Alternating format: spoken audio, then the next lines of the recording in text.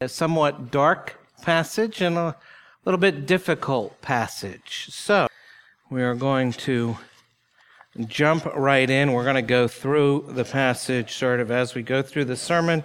So let's begin with prayer. Heavenly Father, as always, we thank you for giving us your word, for making us your people. Lord, this morning as we come to your word, we pray that you would give us a greater understanding of this dark and difficult passage. Help us to see your grace in this. Help us to see our own need of your grace in this. Help us to get rid of our smug and our self-sufficient attitudes. Soften our hearts. Make us repentant. Bring us to yourself, for we are sinners who want to walk in the way of Cain. Have mercy on us this morning. In the name of Jesus, we pray. Amen. Amen. In today's National Football League, the players grabbing the most headlines are quarterbacks, running backs, and wide receivers. But according to Michael Lewis's book, The Blind Side, which was made into a great movie, by the way, I commend it to you, the ones who grab the second highest paychecks after the quarterbacks are the left tackles. In the book, Lewis explains the importance of these somewhat anonymous but essential offensive linemen. He traces their emerging importance back to the career-ending injury of Redskins quarterback Joe Theismann on Monday Night Football in 1985. The Redskins have been looking for a quarterback ever since. That's not in here, actually, but more than 17 million people watched as an incredibly athletic linebacker named Lawrence Taylor blindsided Theismann, horribly breaking his leg. And since most quarterbacks are right-handed, the left tackle's main role is to prevent the quarterback from being hit from behind, unseen, hence the blind side. And with the next generation of athletic linebackers and defensive ends, it takes a special person to do this. Left tackles generally weigh more than 300 pounds and have long arms to block, but they also have to be quick on their feet. And today, teams are willing to pay for such a player. By 2004, when the book was written, the average salary of a left tackle in the NFL was $5.5 million a year. Good work if you can get it. Only starting quarterbacks earn more. And the role of the left tackle is essentially to be his brother's keeper. That's the role that God plays on our behalf and should be the role of every member in God's church. And team sports are excellent at teaching the importance of every other team member. In football especially, there is a responsibility to protect one another. And some positions exist for the express purpose of protecting other players. But it is somewhat of a universal responsibility in that sport. And the church has the same kind of responsibility to its members. We're taught to love one another, to watch out for each other's interests, to help one another. And sometimes it can seem that we're in this thing called life all on our own. And we need to make sure that every brother and every sister in Christ knows that they're on a team called the church and that someone is making an effort to keep them. And yes, if you are a hotshot quarterback playing in the NFL, you definitely want a brother's keeper at left tackle. Your health and well-being depends on it. Your physical safety depends on it. Your ability to perform depends on it. Without that brother's keeper doing his job, it would only take a few hits to put you out of the game permanently. And it's no wonder that such big bucks go into the bank accounts of such big guys. Wouldn't it be great if every Christian played at that position for the other Christians in this family that we call church? When God went looking for Abel, and he asked Cain if he knew where he was, Cain's guilty reply was to question his own responsibility. Am I my brother's keeper? Well, actually, Cain, yes. You are your brother's keeper, or you should have been.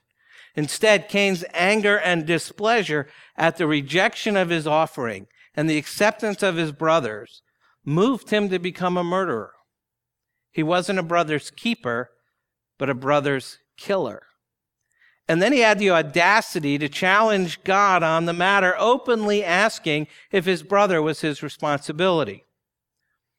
It's been said by many that today we live in a world of the temporary, a world of throw away everything, from products to relationships. It's easier to discard things than to take care of them or repair them. And few of us, truth be told, actually want to be responsible for someone else. It's understandable we have enough trouble being responsible for ourselves. But this goes against the grain of everything the Bible teaches about relationships, particularly within the family and particularly within the church family. We're to encourage one another. We're to serve one another. We're to look out for the interests of others, not just ourselves. We're to comfort one another. We learned that in Sunday school this morning. To love one another, even restore one another when sin attacks. If you were an NFL quarterback, I would be really excited to have you in this church because you make a ton of money. No, I would just love to have you because you're a great guy and all of that. But if you were an NFL quarterback, you would demand that your team get a top-notch brother's keeper at left tackle. And as a Christian, you ought to hope that you have access to some folks who have your interests at heart, who will help to keep you. But for that to work, you have to be a brother's keeper too. And on our own, none of us will do well. But together, we have a chance. We're at the beginning of Genesis 4 today, the well-known story of Cain and Abel. It's a story of hope and grace, hidden within a larger story of sin and resentment. And we start the story with a brief moment of optimism. You might call it a heartbeat of hope. It's your first blank in your outline. A heartbeat of hope. Starting at verse 1. See, the centerpiece of Genesis 4 is homicide.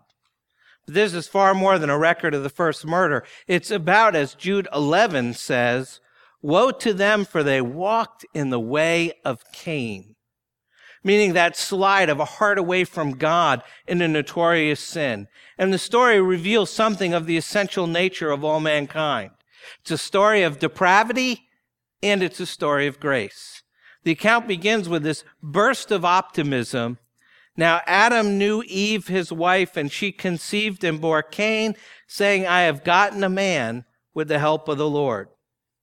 Now Eve's pregnancy certainly must have been a source of joyous wonder to the couple.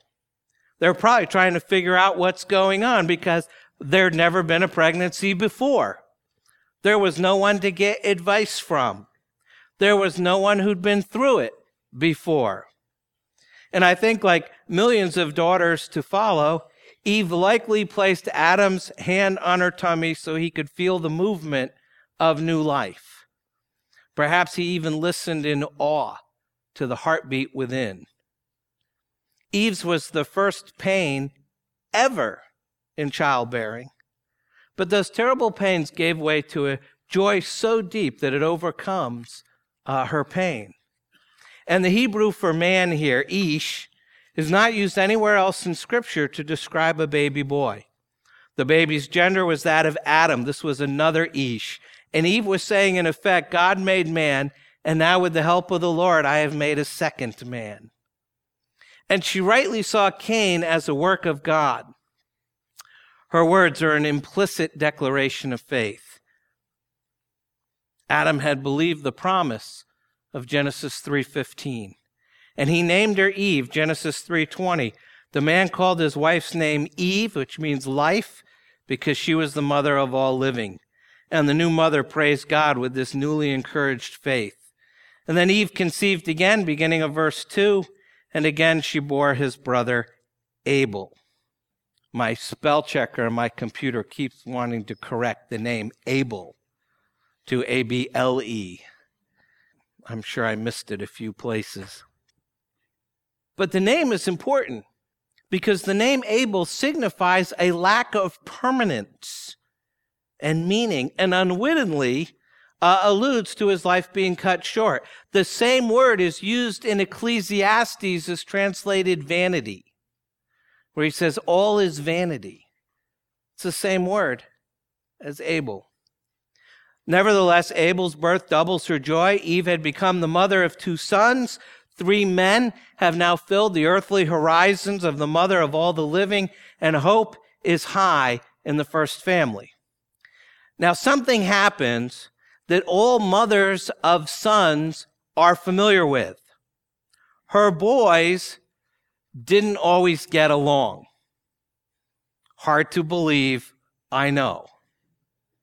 How many moms do we have here this morning that have at least 2 sons? Okay, fair number. Now, of those moms who raised your hands, how many who have had sons who have never argued or fought? I'm not seeing any hands. That's not uncommon. As most parents know, this competitiveness is pretty natural for males. And again, as most parents know, it can often be revealing of what's going on the inside, either good or bad. In Matthew 12, Jesus said, "For out of the abundance of the heart the mouth speaks. The good person out of his treasure brings forth good, and the evil person out of his evil treasure brings forth evil." The point is that our words and actions can reveal our heart attitude. Our heart attitude, that's the next blank, verses 2 through 7. Heart attitude. And heart attitude is exactly what we see here in Genesis 4. We pick up with the second half of verse 2. Now Abel was a keeper of sheep, and Cain a worker of the ground. In the course of time, Cain brought to the Lord an offering of the fruit of the ground. And Abel also brought of the firstborn of his flock and of their fat portions. And the Lord had regard for Abel and his offering, but for Cain and his offering he had no regard. So Cain was very angry, and his face fell. The Lord said to Cain, "Why are you angry, and why has your face fallen? If you do well, will you not be accepted? And if you do not do well, sin is crouching at the door. Its desire is for you, but you must rule over it."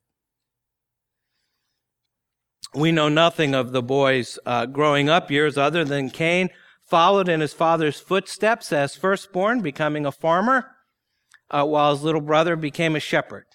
So both had honorable professions. We don't know if the brothers were in the habit of making offerings or if this is the initial offering.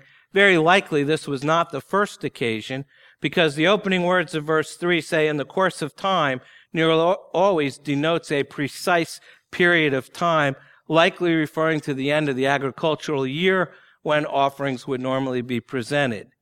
In any event, their offerings cause a crisis. Verse 4, "The Lord had regard for Abel and his offering, but for Cain and his offering he had no regard." Why was Abel's offering accepted while Cain's was not? And why did Cain become so angry? It's often supposed that the answer is simply that animal offerings are more acceptable to God than grain offerings, that blood sacrifices are superior to grain offerings. I'm not convinced that's the answer in this case, because the Old Testament scriptures honor both types of offerings. Moreover, the context says nothing about blood sacrifice. Yet I think the answer does lie in the text. In verses 3 and 4, because where Cain only brought an offering of the fruit of the ground, Abel brought the best of the flock, the firstborn of his flock and their fat portions. Cain evidently was indifferent about his offering, but Abel was very careful about his. The Hebrew rabbinic commentators note that fat and firstborn mean that Abel gave God the pick of the flock. And the difference is that of a heart attitude.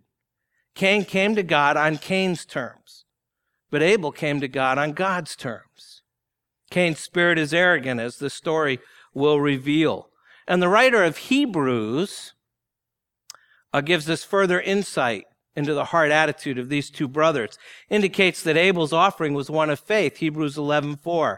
It says, by faith, Abel offered to God a more acceptable sacrifice than Cain, through which he was commended as righteous, God commending him by accepting his gifts, and through his faith, though he died, he still speaks. Apparently, Cain's was not an offering of faith. He presumed to define what his sacrifice would be. Essentially, he's the captain of his own heart. And God would have to take him and his offering as it was. Cain's error is what the later prophets, such as Micah, would rail against. Offerings, giving in the Old Testament, but not with the right heart attitude. Micah 6 says, will the Lord be pleased with thousands of rams, with 10,000s of rivers of oil? Shall I give my firstborn for my transgression, the fruit of my body for the sin of my soul? He has told you, O man, what is good, and what does the Lord require of you, but to do justice, and to love kindness, and to walk humbly with your God. But here Cain is surprisingly unjust, unmerciful, unkind, unhumble. And the giveaway to his sinful attitude is in his countenance, his facial expression. Verse 5, so Cain was very angry, and his face fell. Cain could have taken the divine disapproval of his offering as a gracious communication, which I think that it was, and humbly asked for God's forgiveness, promising not to fall into such sin again, but he doesn't. It seems there's this resentment towards God which just wells up in Cain, which strangely or perhaps predictably is directed at his brother Abel. And Cain's hatred is intense. You can't miss it. God gently responds to the seething man with these probing remedial questions. Verse 6, the Lord said to Cain, why are you angry? And why has your face fallen? If you do well, will you not be accepted? Literally, God says, if you do right, there is uplift. That is, if you do well, your countenance will be lifted up. And in this, what seems like a last-ditch attempt to deter Cain, God paints for him a pretty frightening, but I think somewhat hopeful picture. End of verse 7. If you do not do well, sin is crouching at the door. Its desire is for you, but you must rule over it. God personifies sin as this beast crouching at the door about to pounce on him. And if Cain doesn't master it, he will become its victim. And the sin at the door is Cain's sin. And if not checked, it will grow inside of him and eventually do him in. Which is what James tells us about sin in James 1. Each person is tempted when he is lured and enticed by his own desire. Then desire, when it is conceived, gives birth to sin, and sin, when it is fully grown, brings forth death. The consequences of Cain's action will be far more far-reaching than the actual sin itself. And here Cain is essentially standing at the edge of hell. But sadly, God's graphic words about sin as a crouching beast seem to bounce off his hardening heart. And in monumental willfulness, he begins his descent into hell. It begins one of the darkest and saddest verses in the Bible, verse 8. We see Cain consumed by homicide and hatred. The stark simplicity of the homicide draws attention to the horror of it. Verse 8, Cain spoke to Abel, his brother, and when they were in the field, Cain rose up against his brother Abel and killed him. There is haste and violence sort of pulsating in this description. Brother is used twice. This is not just homicide, but is also a fratricide.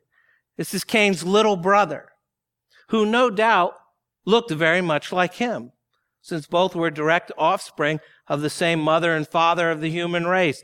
Abel's flesh felt the same. Abel's eyes were mirrors of his own. Abel's breath bore the same aroma. And there were no guns or bombs to depersonalize Cain's murder of his brother. We don't know how this happened. Did he crush his skull and watch him die like a bug in the dust? Did he cut his throat with Abel's sacrificial knife and bleed him like a sacrifice? Did he choke him with his own hands until there was no more breath? The text doesn't say. We do know that his younger brother was a good man, a righteous man, according to Hebrews 11. Jesus even calls him a prophet in Luke 11. But Cain killed him. Why? Because he hated Abel. Well, yes and no. The German martyr Dietrich Bonhoeffer asks rhetorically, why does Cain murder? And his answer is, out of hatred for God.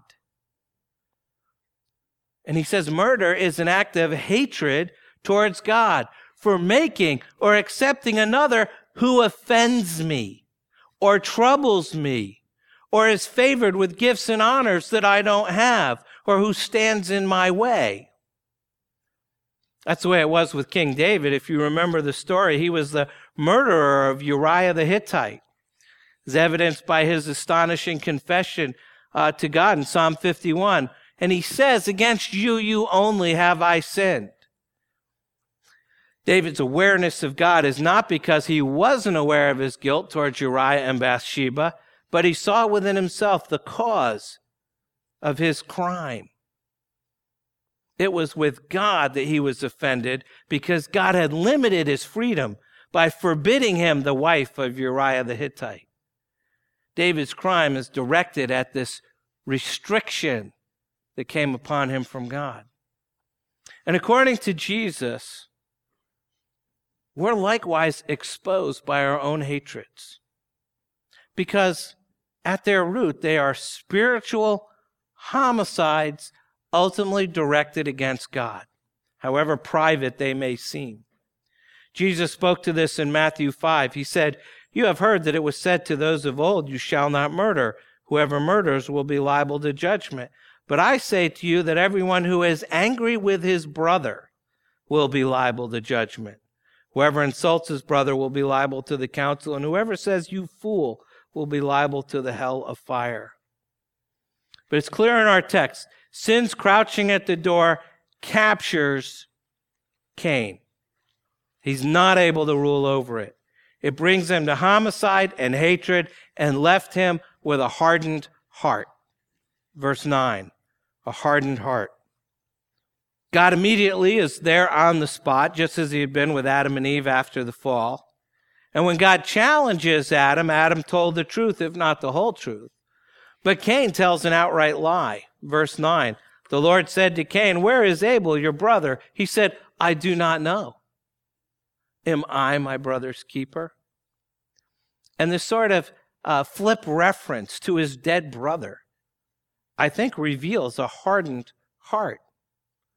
The deceit becomes his refuge.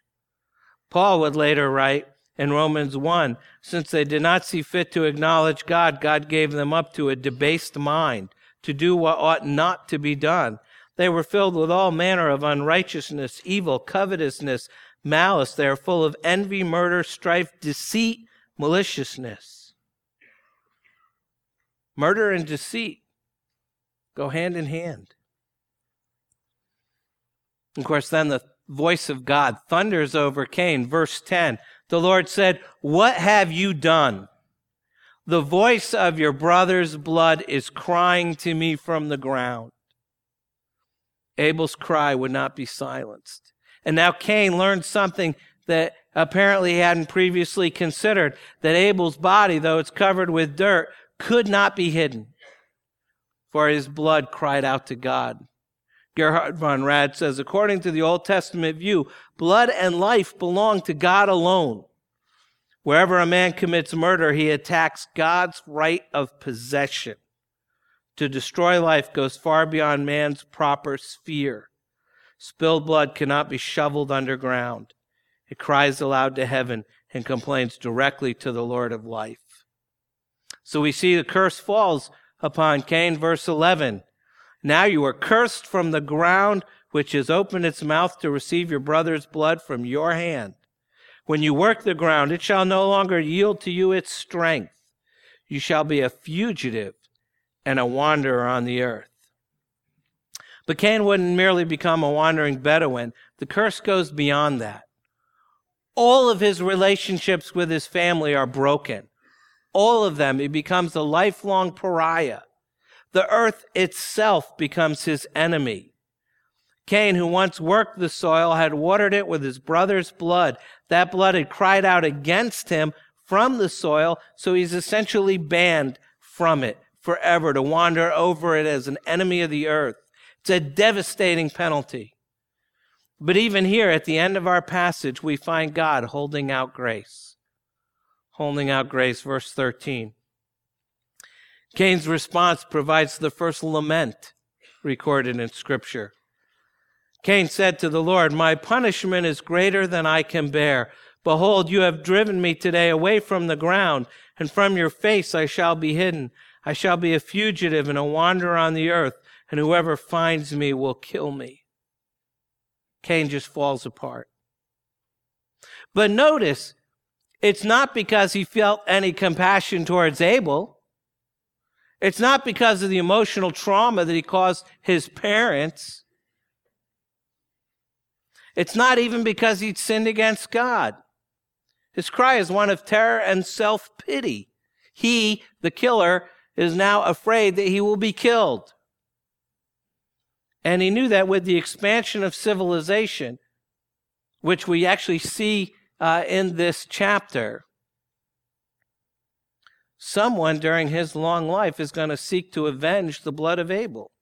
And he feels pity and self-pity and fear, but we don't see any sense of remorse or repentance. Yet amazingly, God hears him and responds, verse 15, "Then the Lord said to him, not so. If anyone kills Cain, vengeance shall be taken on him sevenfold. And the Lord put a mark on Cain, lest any who found him should attack him." God promised Cain that any vigilante will be severely judged, and he marks Cain with a distinctive sign.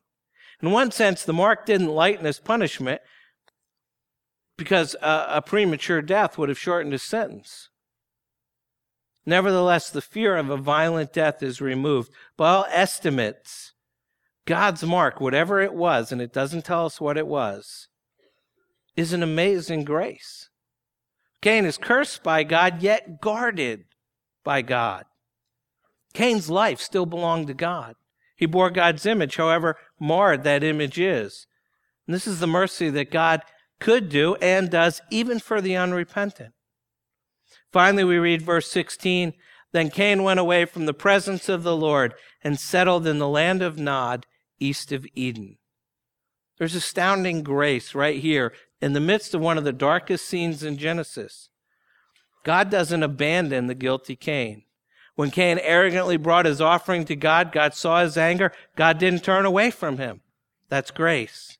God, in fact, engages Cain in a fatherly manner with probing questions.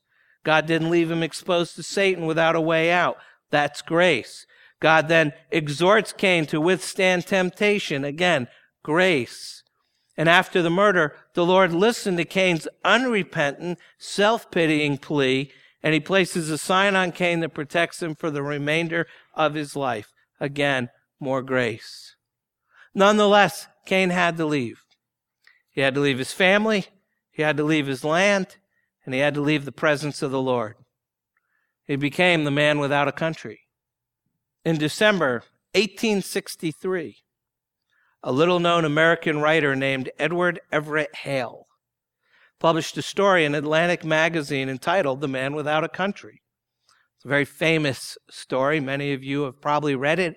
If you haven't, I'm sure you could Google it and find it. This story, which made Hale famous, is about a United States Army officer named Philip Nolan. He'd been involved in the Revolutionary War treachery of Aaron Burr. You can go back and look up what that is. But at his trial, at Nolan's trial, he was asked if he wished to say anything in his defense to show that he had been faithful to the United States. But he cried out, quote, "Damn the United States. I wish I may never hear of the United States again." And the judge decided to take his request seriously.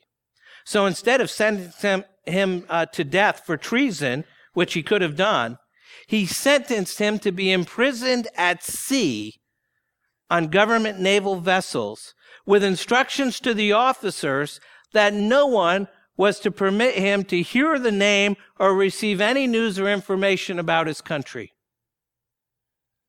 And so in this fashion, he is sent to sea, and years go by.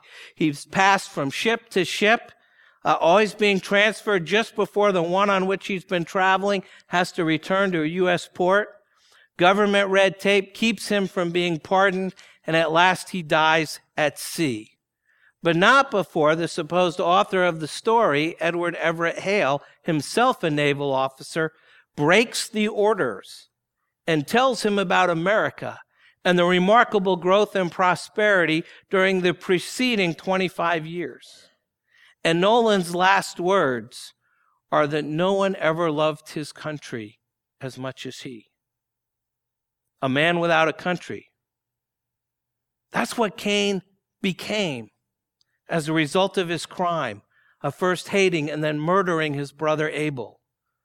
But in Cain's case, so far as we can tell, there was no change of heart. There was no growing love for the land and the people he left. Did Cain repent? We don't know for sure, but probably not.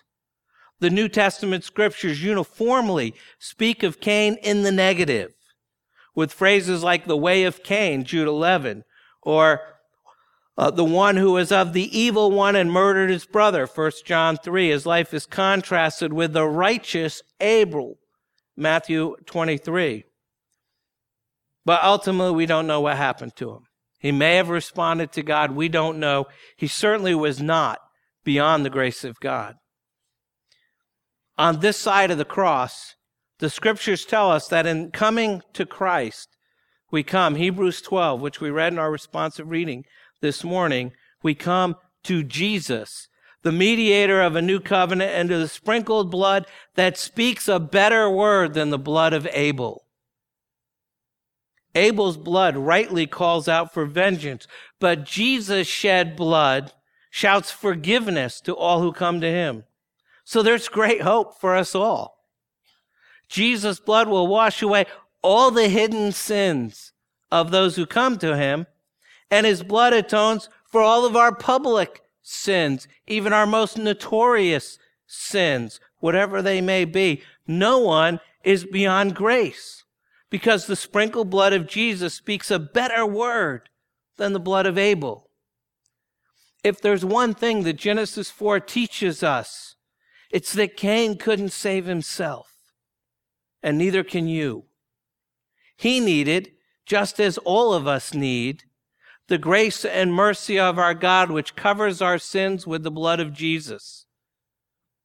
Cain's heart was filled with hatred, and it became hard, which leaves us with just one question. How's your heart? How's your heart? Think about that. You need to pray. Take a moment to do that, and then I'll close. Let's pray. Heavenly Father, we are amazed at the grace you showed Cain. He was so undeserving, and yet you protected him. We're not nearly so amazed at the grace you've shown us, mostly because we think we're better than Cain.